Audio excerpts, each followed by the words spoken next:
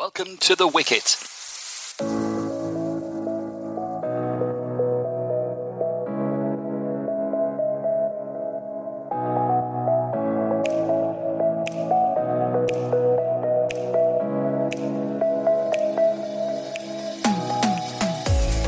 Yes, hello and welcome to another episode of The Wicket, where, as ever, we're looking at cricket in the Gulf, Asia and worldwide. As usual, I'm here. It's Brian Murgatroyd speaking to you, and I'm joined by John Pike, the Arab News columnist, and Arab News cricket reporter, Subas Humagain. Hello, gents. How are you? All good. Morning, Brian and John. Well, we've got plenty to talk about. Probably our most packed podcast ever, I reckon. We look at the first Bangladesh-New Zealand men's test match, which was a superb win for the hosts in Sylhet. We reflect on a historic T20I series win for Pakistan's women in New Zealand, and also a terrific win for Bangladesh's women in South Africa. We wrap up the Women's Big Bash League in Australia, which has just completed its 9th edition. We look ahead to the Women's Premier League, Pakistan Super League and Indian Premier League auctions, and also to the start of a busy period of women's cricket in India, with England and then Australia touring. There's a final word on the India-Australia men's T20I series that finished following our previous episode, and we look ahead to India's tour of South Africa. We speak about controversy in both Pakistan and Australia, with both of them involving left-handed opening batters. England's brave new white ball world, after its men's Cricket World Cup failures, has started with a whimper rather than a bang after a shattering loss to the West Indies in Antigua. We talk about that. We speak in praise of Uganda after their qualification for the T20 World Cup in the Caribbean and the USA. And Subas wraps up Nepal's domestic T20 tournament. And we look ahead to the Asian Cricket Council's Under-19 Asia Cup that starts soon in Dubai. So, masses for us to get our teeth into. And let's start with Bangladesh against New Zealand. As we record the podcast, the second test is getting underway in Mirpur, and we'll chat about that match in our next episode. But in the meantime, let's review the first test in Sylhet, and what a win it was for Bangladesh by 150 runs, their first win over the Black Caps at home, having won a test match in Mount Maunganui last year.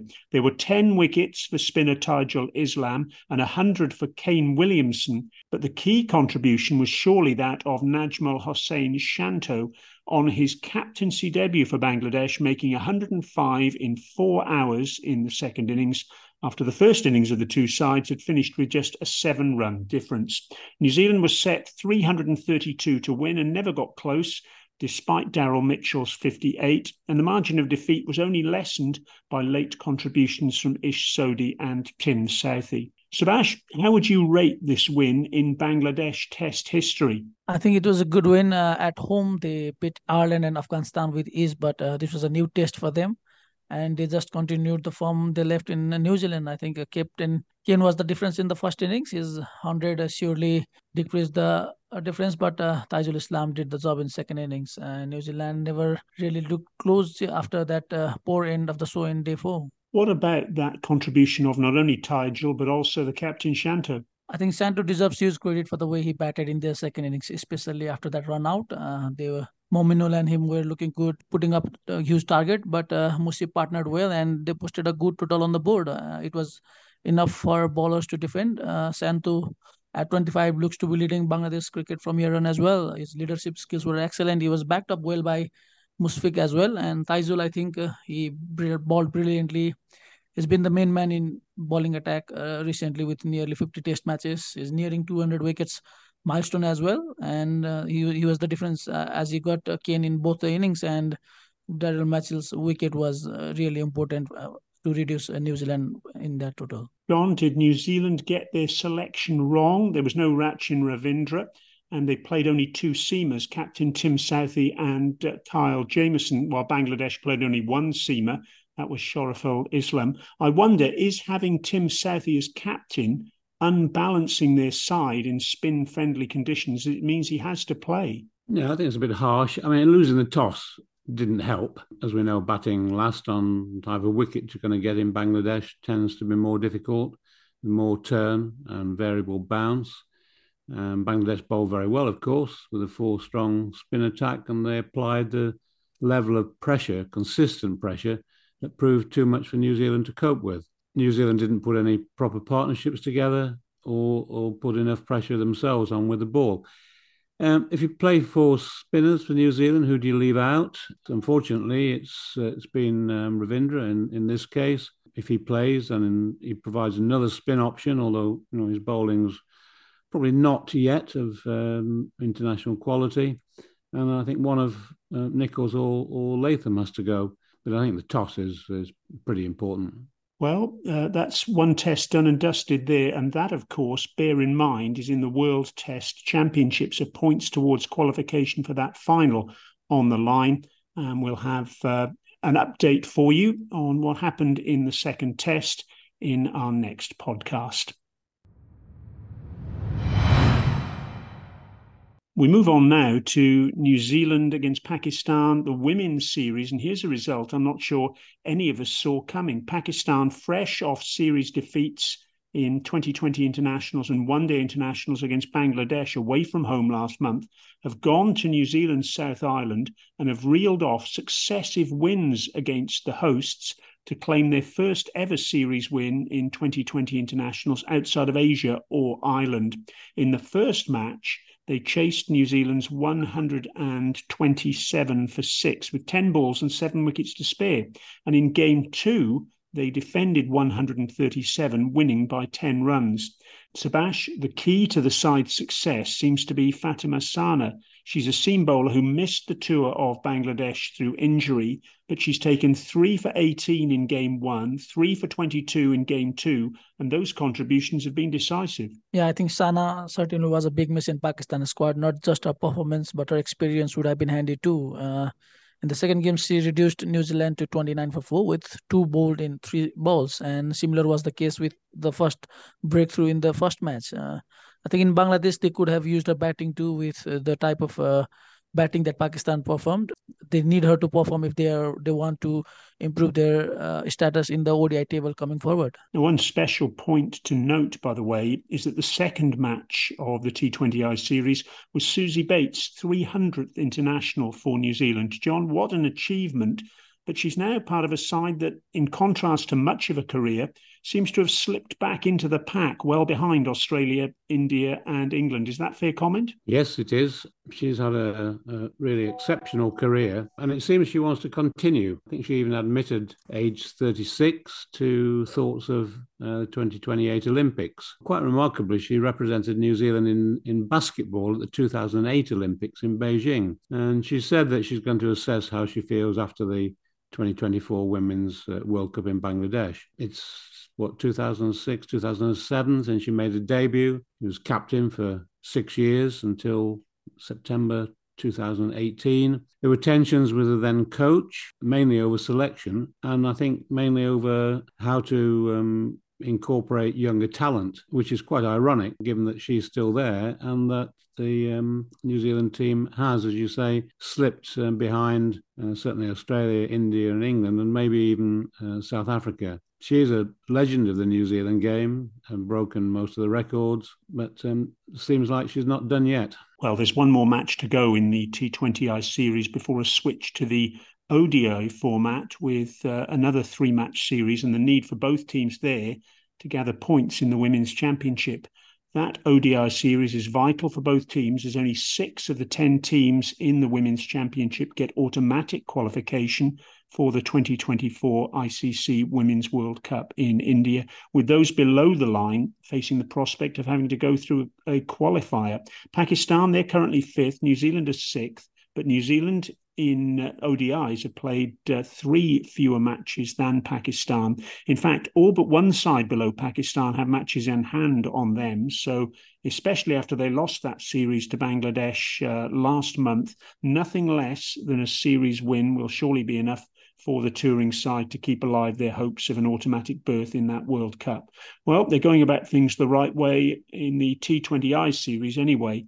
John, I just wonder, does Pakistan's T20I form count for anything going into the ODI series, or is it simply parked by both teams? After all, with due respect to the T20I series, the ODIs are the main event of this tour, given that context. Yes, they are the main event. New Zealand last played, I think, in South Africa at the end of September and lost. Before that, they lost to Sri Lanka, who aren't the strongest. Pakistan lost to Bangladesh, as we previously discussed, in November. So there's not a lot to go on. I think the last time they played each other was March 2022.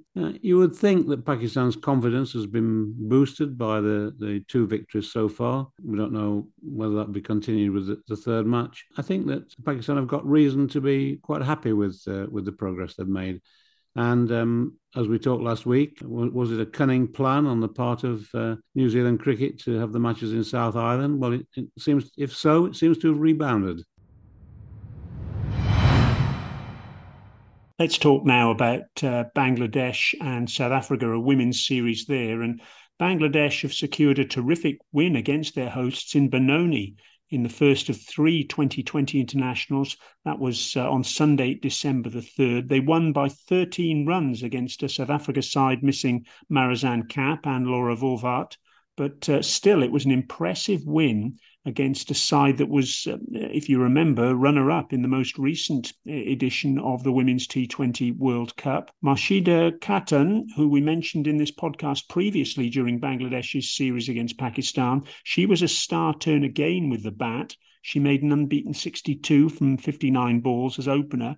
But then 16-year-old leg spinner Shauna Akhtar took 5 for 28 as South Africa collapsed from 69 for no wicket to 136 for 8. Subas, it's yet another sign, I guess, of terrific progress by Bangladesh's women's team, isn't it? I think Bangladesh winning on South African soil is a huge boost. Marshida once again continuing where she left off against Pakistan, consecutive half centuries, this time carrying the bat, which is not often seen in women's cricket, and the innings overrun a ball. Sorna, on the other hand, was rewarded with some disciplined bowling from Bangladesh opening bowlers. South Africa needed runs towards the end, and she got rewards taking the wicket. I think at 16, she got a 5 for. This will mean huge for Bangladesh cricket as well.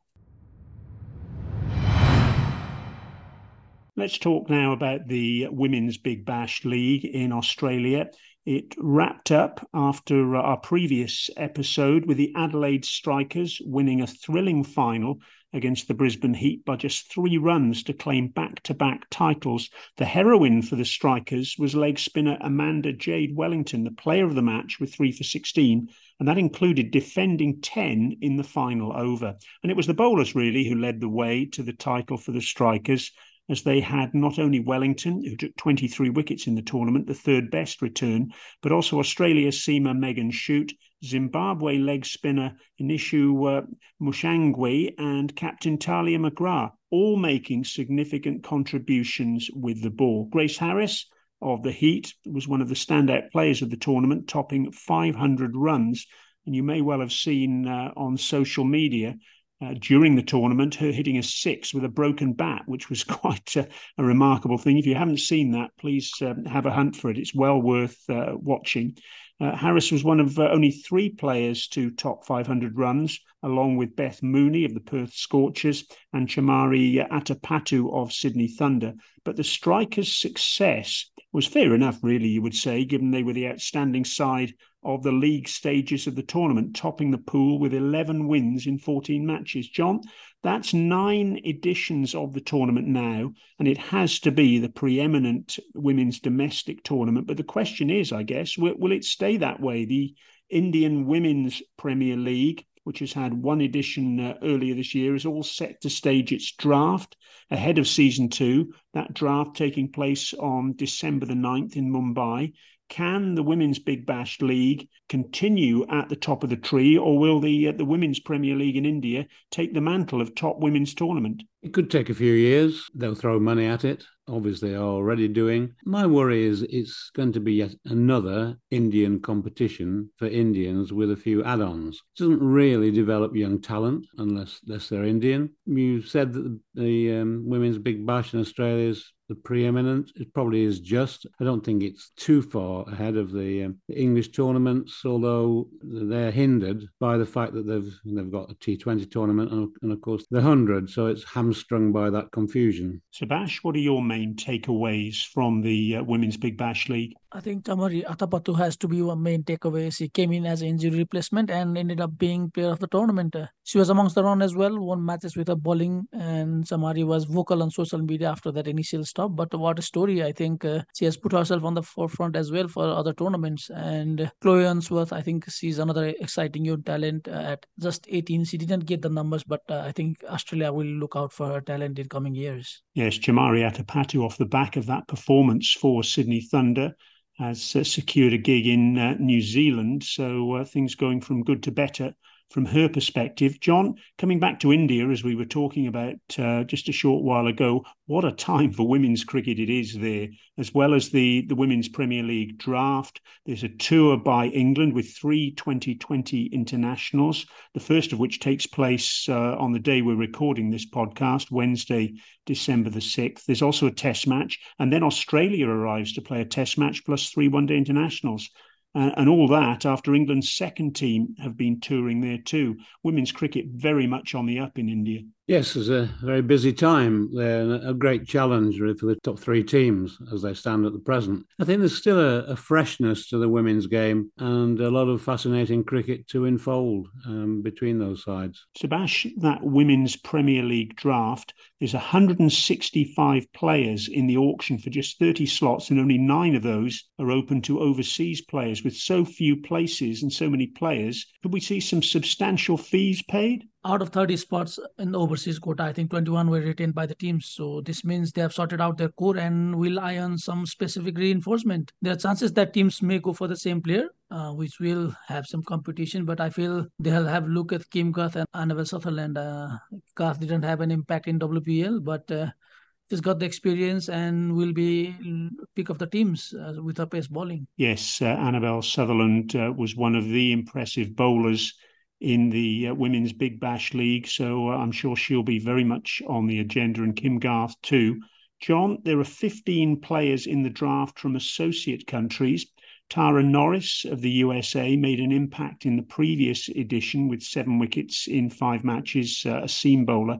Are you expecting her to be picked up again, or are there any other associate players you'd like to see secure berths in one of the 5 franchises? With only 9 spaces for overseas and 46 registered from full members, it's a bit difficult to see how those who are registered from associates are going to get a look in. Because it's not mandatory for franchises to have to pick an associate member. Norris was released. On a personal note, I'd like to see someone from Thailand, probably Nathakan Chantam, and someone from the UAE to be selected in order to recognise the strides made by both countries in the women's game. The problem is there are a lot of Indian youngsters with enormous potential, and you would think the franchises are probably going to look to secure not only their immediate future, but also lay a foundation for years to come. Yes, of women's tournaments around the world, you can think of tournaments such as Fair Break that give opportunities to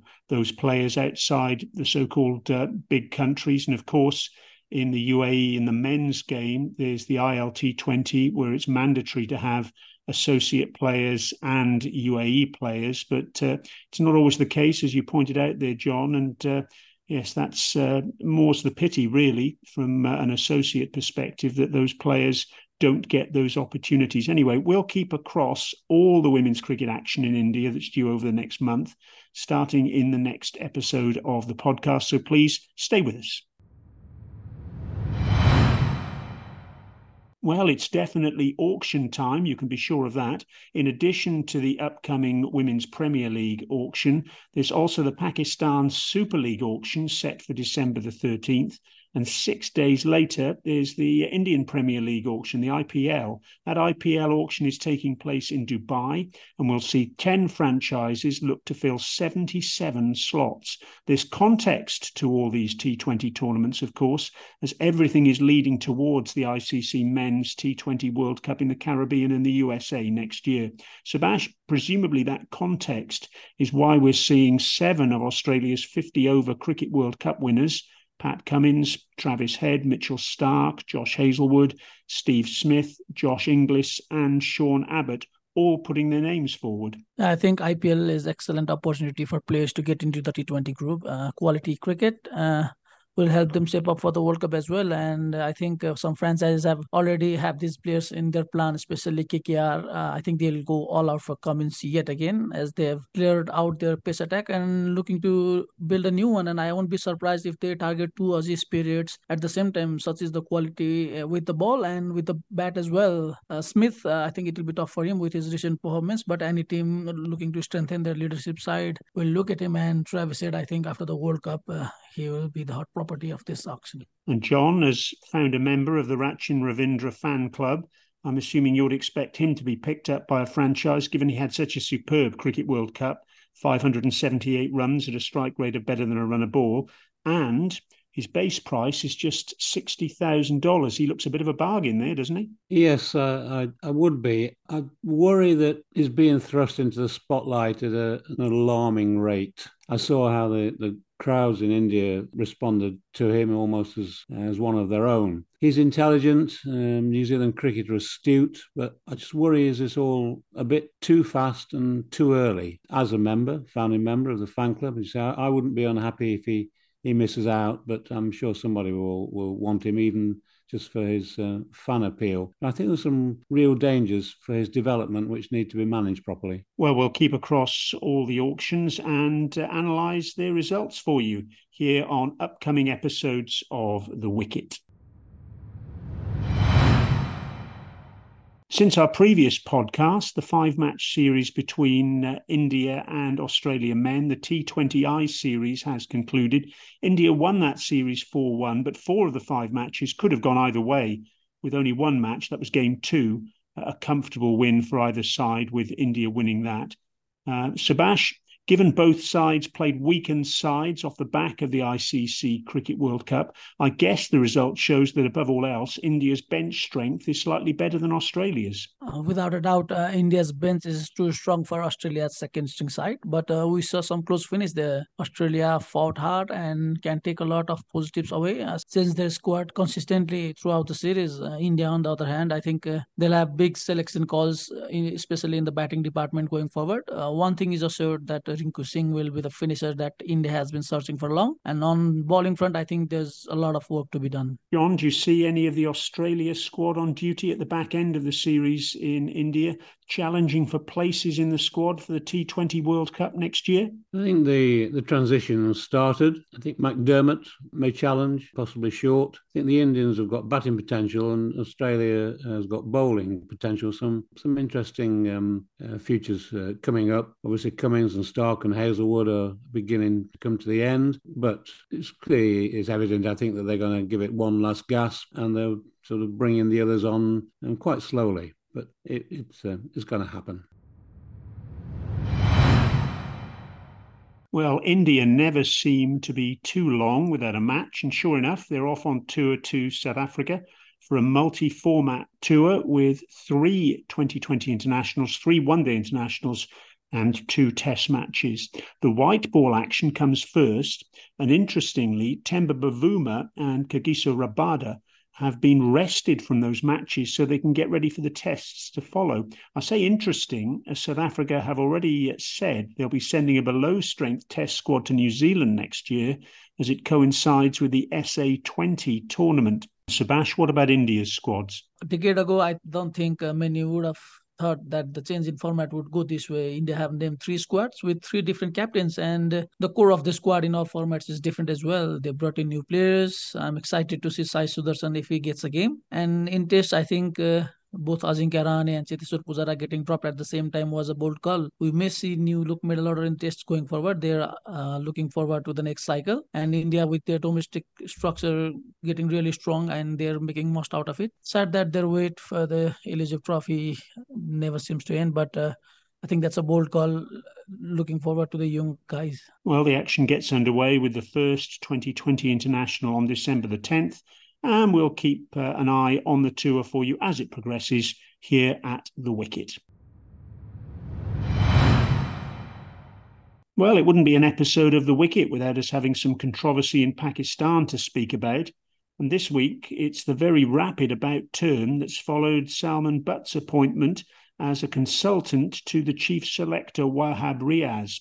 Now, Salman was the Pakistan captain at the centre of the spot-fixing scandal that engulfed cricket in 2010 during the England-Pakistan series. He was imprisoned for offences committed and banned from cricket for 10 years, 5 of which was suspended.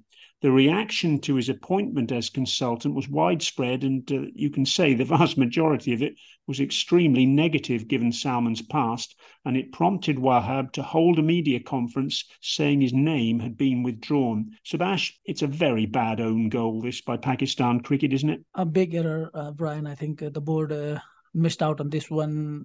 We even saw a former Pakistan international criticizing board openly after the appointment was announced. There are other individuals who can take the role, and PCB to announce this when they were already in problem was bad. They tried to make things right with withdrawal, but giving NOC to BBL players tried to have damage control, but I think the big damage has already been done. John, surely only life bans, with life meaning life, are sufficient to stop the issue of match and spot fixing rearing its head again and again, isn't it? Yes, I would agree with that, but I suspect there are rather deeper channels behind all of it, and it's not that easy, which is rather sad. When you think about the 6 years for Marlon Samuels, and he's already retired, it comes back again, I think, to the asking, can we make the punishment or fit the crime? I don't think the authorities are really strong enough, but as I said, there are some behind-the-scenes reasons probably to explain all of that. Meanwhile, the Australia-Pakistan Test series draws ever nearer, with the first test set for Perth Stadium on December the 14th. Ahead of that, as we record this podcast, Pakistan are beginning a 4-day warm-up match against the Prime Minister's 11 in Canberra. It's a last red ball game for Australia's players involved in the Big Bash League before that gets underway, and it's being billed as a shootout between Marcus Harris, Matt Renshaw and Cameron Bancroft, with all three in contention to fill the Test opener's spot about to be vacated by David Warner when he retires from the long form of the game after the Sydney Test in early January. Subas, is that how you see it? Those three in a shootout for David Warner's spot in the Test side? Yeah, certainly. I think Marcus Harris was the front runner in the race, but his domestic numbers has not been that impressive in recent times. And Bancroft and Renshaw, I think both have been around the team in past and had their moments. But this time, Australia will be looking for a long-term replacement, and all three have been opening for their states. I feel the numbers in the PM11 match this week will be the key. For me, I think Renshaw, with his age by side, I think he'll need to make the most out of it. John, with World Test Championship points on the line in this series, Australia have resisted the temptation to experiment with the squad.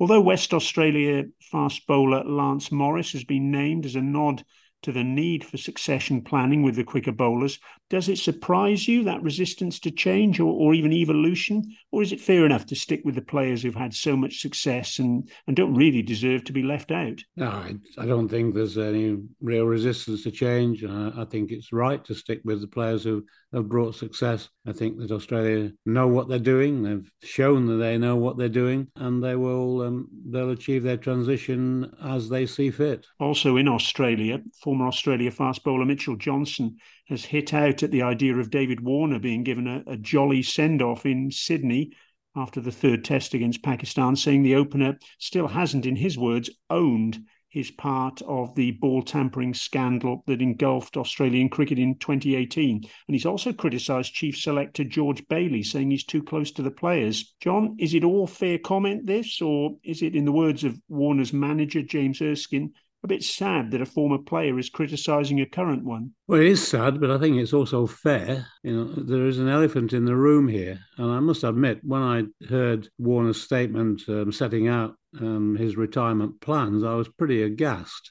How dare a player tell effectively a selection committee what to do? It seemed outrageous and it seemed arrogant. The selectors, choose the team, not the players. I think he's out of order, and it needed somebody to say something. And Mitchell Johnson's been the person to stand up and do that. Reading behind the scenes, it looks as if there's been some previous between Johnson and Warner. I think some statements about concerns about how much his wife has been sort of defending him earlier in the year. Seems to have been the touch paper for this.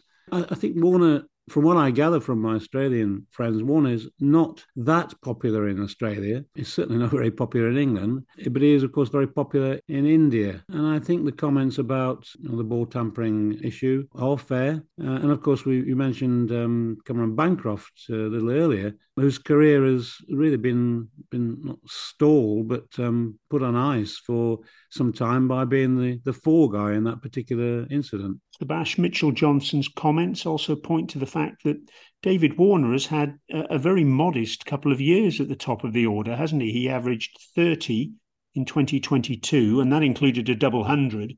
And in 2023, he averages 22 in 9 tests. Surely those numbers back up Johnson, and they back up what John just said as well a moment ago, and suggest Warner should have had the tap on the shoulder already. Well, if it was any other player, their time would certainly be up. But Warner, I think, is kind of a player who can do wonders. His number may be poor at the moment, but he can have that impactful innings when in need. And also his contribution in other formats has been watched closely by the selection panel. The fact that he's already announced he'll leave and the World Cup win in India, I think surely that makes this strong case for Warner. But if it was for any other player, I think there would have been no space to have this statement. John, is the criticism by Mitchell Johnson of George Bailey fair enough, or can Bailey just point to the World Test Championship mace, the retained Ashes and the ICC Cricket World Cup and say, well, there's the proof of my methods and they're there for all to see? Well, he's certainly got a strong case, but Bailey's way of being a selector is different to those who preceded him. And he makes a strong case to say that that method has worked. I can't imagine that any of the previous selectors would have allowed the Warner situation to develop in the way that it has. England have headed to the Caribbean, intent on starting the process of putting their disastrous Cricket World Cup defence behind them. But the first one-day international of a tour against the West Indies on Sunday, December the 3rd in Antigua didn't go at all to plan. Despite scoring 325, England lost actually with an over to spare as Shai Hope scored his 16th one-day international 100 and Romario Shepherd made 48 from 28 balls to humble the visitors, who leaked 113 runs in the last 10 overs after taking the 5th West Indies wicket.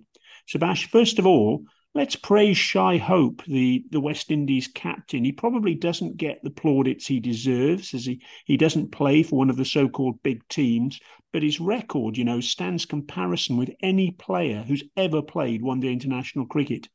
If you're listening and I'm not sure about this, well, I suggest you just go away and have a look at his numbers. He's reached 5,000 runs in the format in just 114 innings. That's actually the same as Virat Kohli and Viv Richards. And only Babar Azam and Hashim Amla have reached that mark in fewer innings. He's an incredible player, isn't he? Yeah, I think hope has been silver lining in West Indies' struggle in recent years. He's stood firm, delivered, but hasn't had the support he deserves from the other end. Not getting to the World Cup was a big blow, and his numbers are enough to prove his quality as well. West Indies players, they're getting into T20 franchise leagues. That has affected the team in a big way. Hard to believe that they're 10th in the ranking behind Afghanistan and Bangladesh. I think West Indies will need to gear up now and better their ODI ranking if they are to fight for the big prize in South Africa in 4 years. And I think for Hope that will be around the limelight of his career and would want to end it on high. Well, for the West Indies then, hope springs eternal, if you'll forgive the expression, but for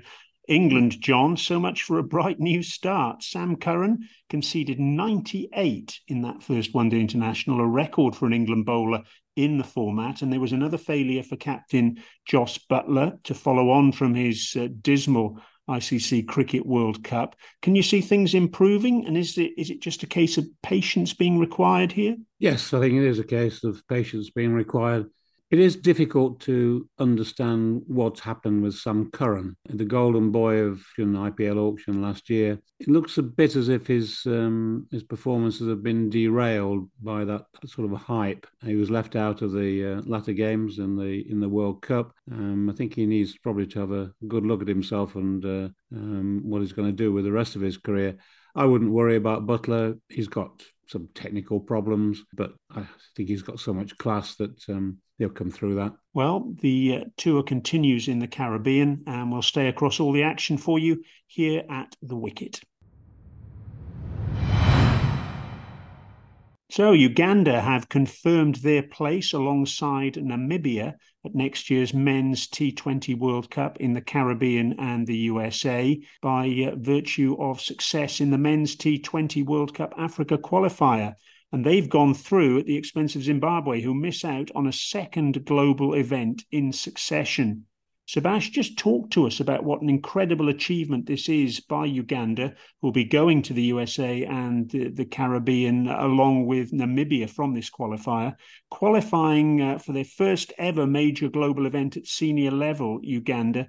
It's a great story, isn't it? Certainly it is, and the best thing is they're going at the expense of Zimbabwe, who will be the only test team to miss out.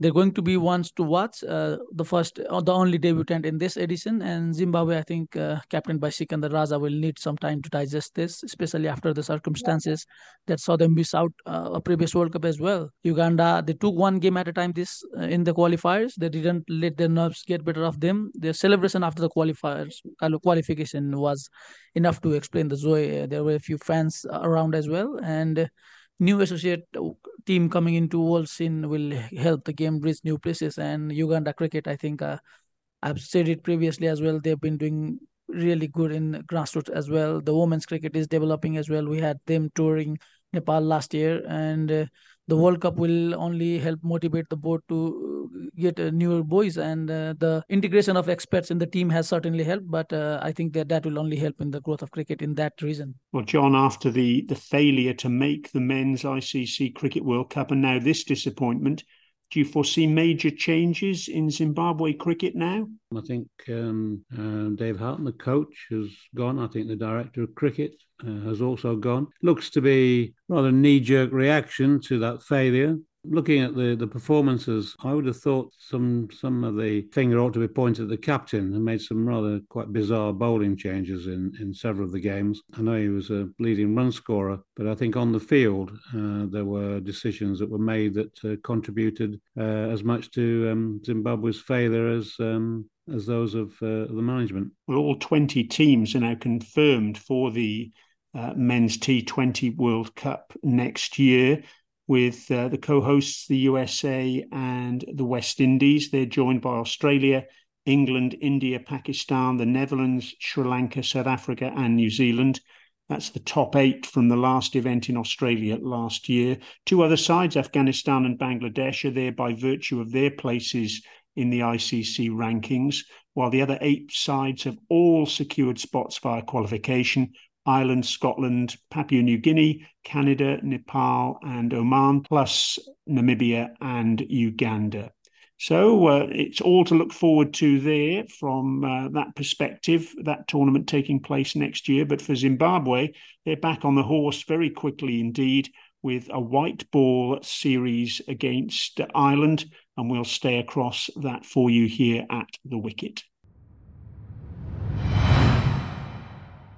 2 more quick items before we finish. First of all, the Nepal T20 domestic tournament has wrapped up since our last podcast, and there was no fairy tale for Sandeep Lamichhane as his Bagmati province was beaten in the semi-final. The event was won by Madhesh province, and Subas, was the tournament played in Pokhara a success, would you say? Yeah, a successful tournament, and with a message that there are talents in Nepal that can't go overlooked. Madhesh beat Army in the final. Army had 10 players who had represented the national team, and the province team in minimal resources giving result is wake-up call for the big teams as well.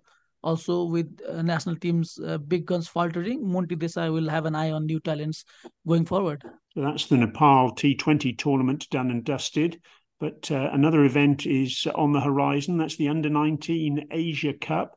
And this gets underway in Dubai on December the 8th. It's a massive event in itself for the players involved, as well as an ideal lead-in for 6 of the 8 sides towards next year's ICC Under-19 Cricket World Cup in South Africa.